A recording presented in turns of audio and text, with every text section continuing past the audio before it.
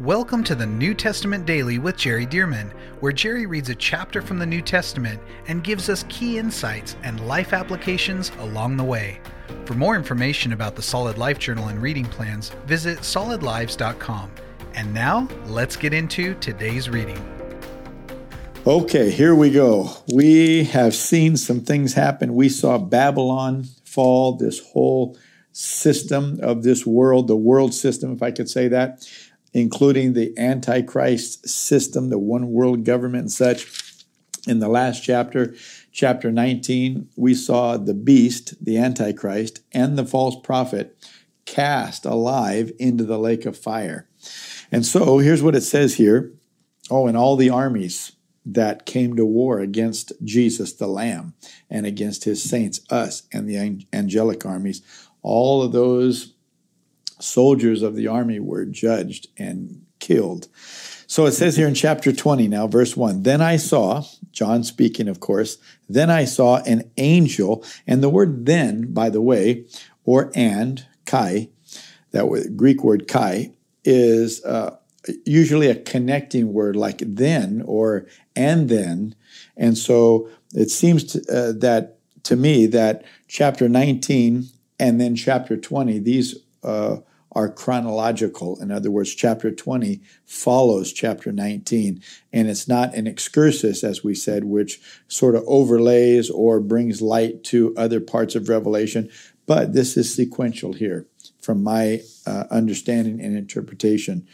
Verse 1, chapter 20. Then I saw an angel coming down. In other words, immediately after the battle of Armageddon, immediately after the beast and the false prophet were thrown into the lake of fire, after all the armies of the beast and the false prophet of the Antichrist were killed, then I saw an angel coming down from heaven having the key to the bottomless pit. The Greek word for bottomless pit is the abyss. The abyss. Do you remember the demon said to Jesus, don't throw us into the abyss? Right? So this is like the holding place. This is the holding place for the demonic and such. And so I saw an angel coming down from heaven having the key to the abyss, the bottomless pit, and a great chain in his hand. And he laid hold of the dragon. Well, the Lord's already taken care of the Antichrist and the false prophet, so it makes sense that now he's going to go after Satan himself, who gave power and authority and position to the Antichrist and the false prophet. He laid hold of the dragon, this angel did, that serpent of old, who is the devil and Satan. I mean, just nails exactly who this dragon is. This dragon, the serpent of old, that takes you all the way back to the Garden of Eden when the serpent deceived Eve, who is the devil and Satan. Now watch this. And this angel bound him for 1,000 years. This is the 1,000-year millennial reign of Christ.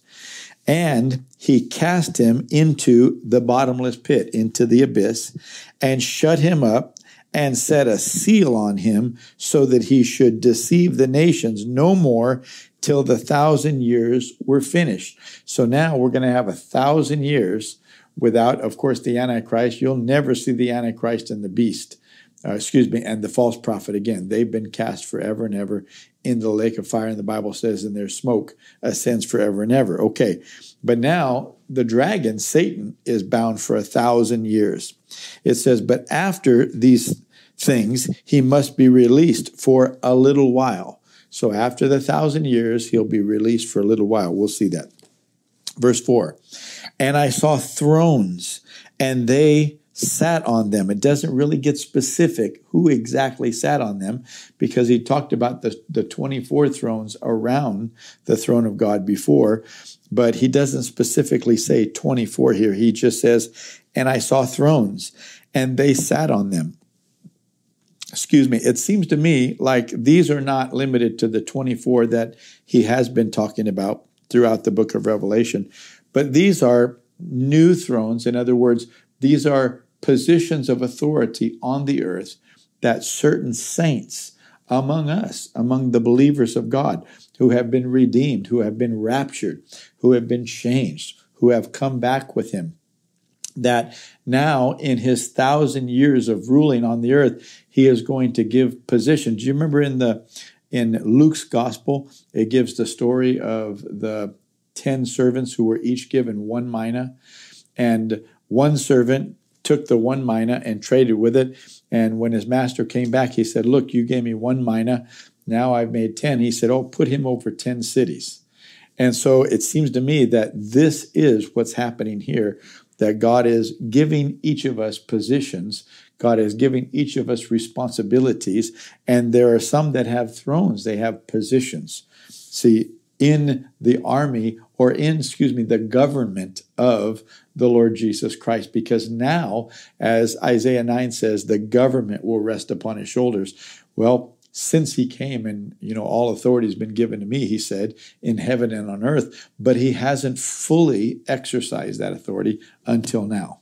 Now, the devil, the beast, the Antichrist, the false prophet, the devil are eliminated out of the way, and now he comes down and he's setting up his government and he's giving position. And based on how we served him and how faithful we were to him, that is what level he can trust us at in the millennial reign of Christ. Oh, let's be found worthy to be trusted greatly, not for self-esteem, but to honor him. All right, so it goes on to say here in verse 4, and I saw thrones, and they sat on them, and judgment was committed to them. Then I saw the souls of those who had been beheaded for their witness. This is a very specific group of people, a minority of all the saints.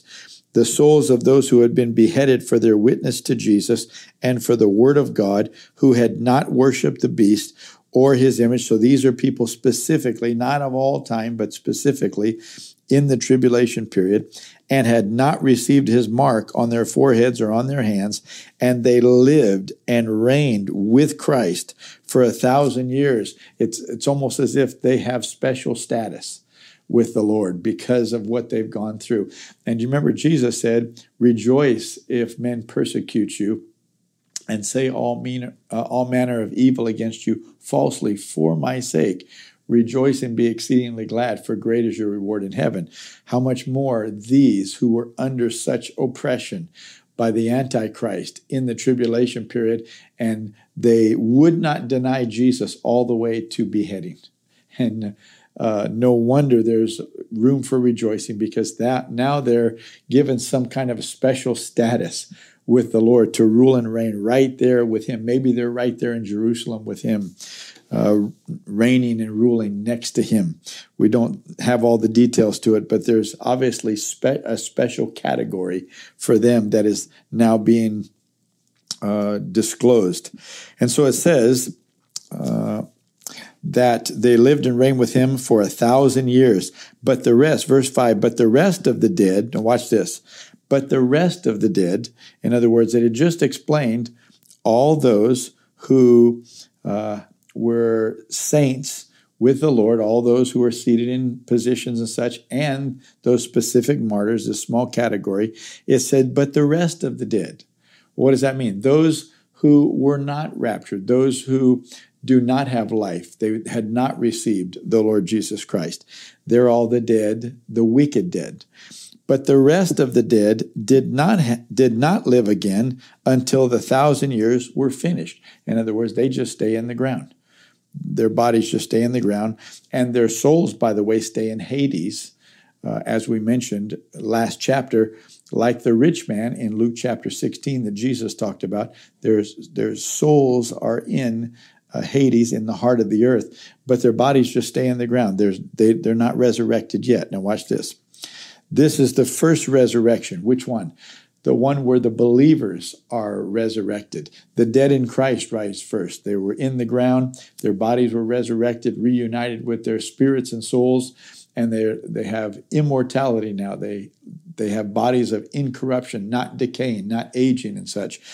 We who were raptured, Paul said, the dead in Christ will rise first. Then we who are alive and remain until the rapture of the church will be caught up. So all this happens. That's the first resurrection. The first resurrection. And so he says here, let me find it again. He says I saw the thrones, they who sat on them. Then I saw the souls of those who had been beheaded. And then coming down to verse 5, but the rest of the dead did not live again until the 1,000 years were finished. This is the first resurrection. Verse 6, blessed and holy is he who has part in the first resurrection.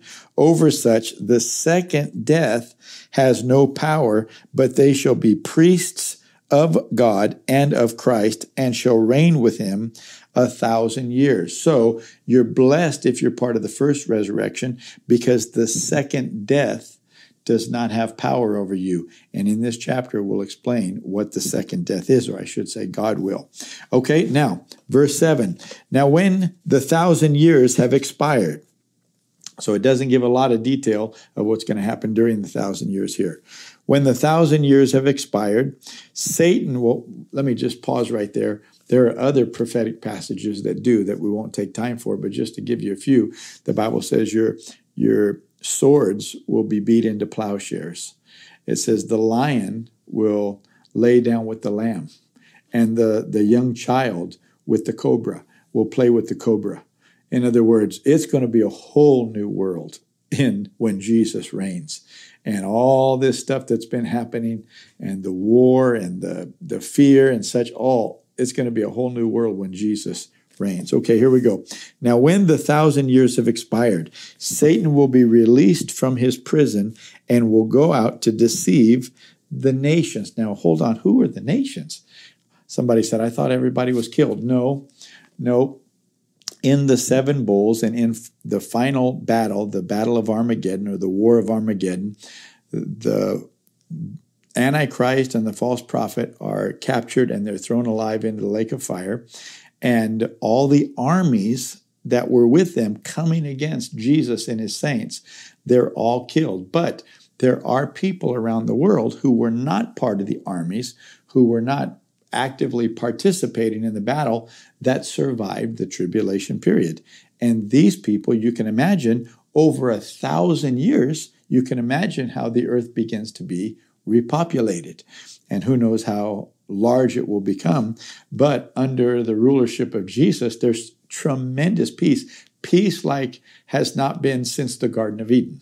And so it says that when Satan is released after the 1,000 years, he goes out to deceive the nations which are in the 4 corners of the earth, Gog and Magog, to gather them together to the battle, whose number is as the sand of the sea. In other words, the population has exploded again in the earth. Now you're wondering, why would anybody listen to the devil?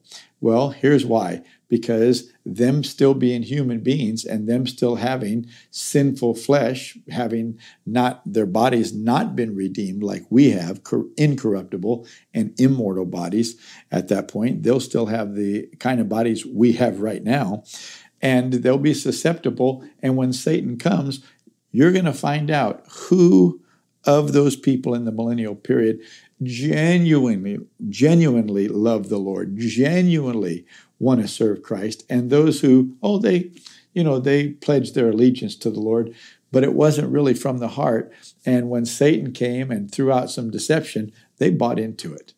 And so, just like today, there's Jesus said in Matthew 7:21, that in the last days, he said, many will say to me, Lord, Lord, haven't we prophesied in your name? He said, but I'll say, depart from me, you who practice lawlessness, I never knew you.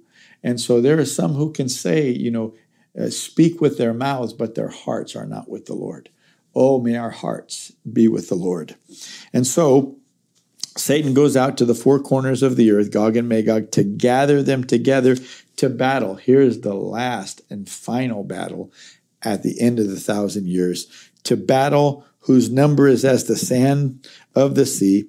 They went up on the breadth of the earth. So think about this. These people in the millennial period have another opportunity. They survived the tribulation. They have yet another opportunity to make Jesus Lord and to not be deceived by the devil. But those who are deceived, they were gathered together to battle. Verse 9, they went up on the breadth of the earth and surrounded the camp of the saints and the beloved city. This is without question Jerusalem. Jerusalem is where Jesus will rule the earth from during the 1,000 years. Watch this. And fire came down from God out of heaven and devoured them. Just like that. All these people that were deceived by the devil and came against the holy city, against the saints, against Jesus, God devours them with fire. Verse 10, the devil who deceived them was cast into the lake of fire and brimstone, where the beast and the false prophet are, and they, who's they? Satan, the Antichrist, and the false prophet will be tormented day and night forever and ever. Watch this. Then I saw a great white throne, and him who sat on it, from whose face the earth and the heaven fled away, and there was found no place for them. I mean, the one sitting on this throne, well, it's God, certainly, and likely Jesus himself, sitting on this throne of judgment, because he said, the Father has committed judgment to me. And so, even the heaven and the earth fled away from the face of him who sat on the throne. This is called the great white throne judgment of God. And I saw the dead. Now here's this resurrection, the second resurrection. And I saw the dead, small and great, standing before God. And books were opened, and another book was opened. Notice, books and a book. And books were opened, and another book was opened, which is the book of life. And the dead were judged according to their works by the things which were written in the books, plural. The sea gave up the dead who were in it, and death and Hades delivered up the dead who were in them. And they were judged, each one according to his works.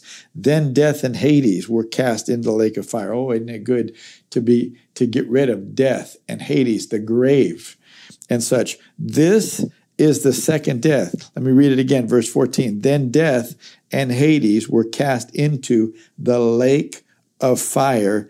This is the second death. See, dying physically is the first death. Oh, that's not bad at all if you know the Lord. To be absent from the body is to be present with the Lord. But oh, that second death, to be cast in the lake of fire, this is the second death. And do you remember we read earlier in this chapter, blessed are those who take part in the first resurrection, over which the second death has no power.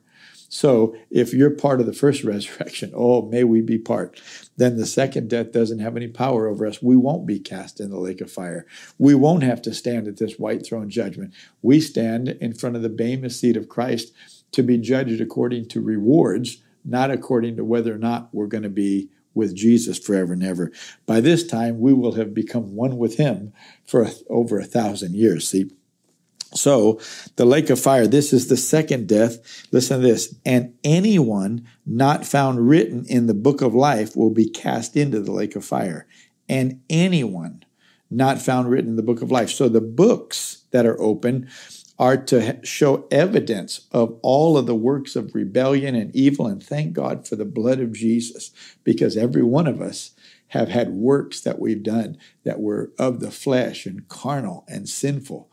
But the blood of Jesus washes us from those because we repent and because we confess those as sin and we seek to be obedient to God. And because of that, praise God, our names are written in the book of life. Notice it doesn't say, and anyone who did anything wrong was cast in the lake of fire.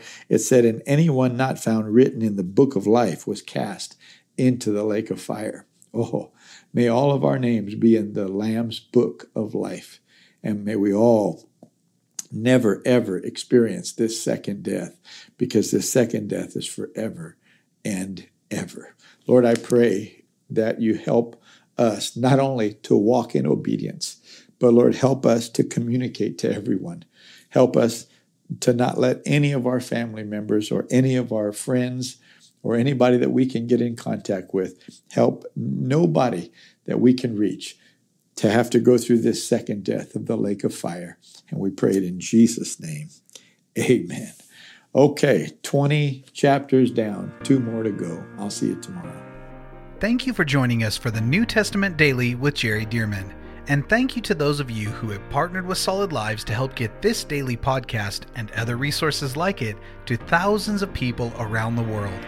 If you would like to partner with Solid Lives, visit solidlives.com/give. To find out more about the ministry of Solid Lives, how you can be a part of this church planting and disciple-making movement, or for more great teachings and resources by Jerry, visit solidlives.com. We also want to invite you to check out Jerry's other podcast called The Jerry Dirmann Podcast. Here, Jerry shares with us at least weekly from God's Word, challenging us and equipping us to fulfill the amazing plan that God has for our lives. You can find links to this podcast as well as Jerry's YouTube channel online at solidlives.com. Thank you again so much for joining us, and we'll see you right here tomorrow as we jump into the New Testament Daily with Jerry Dirmann.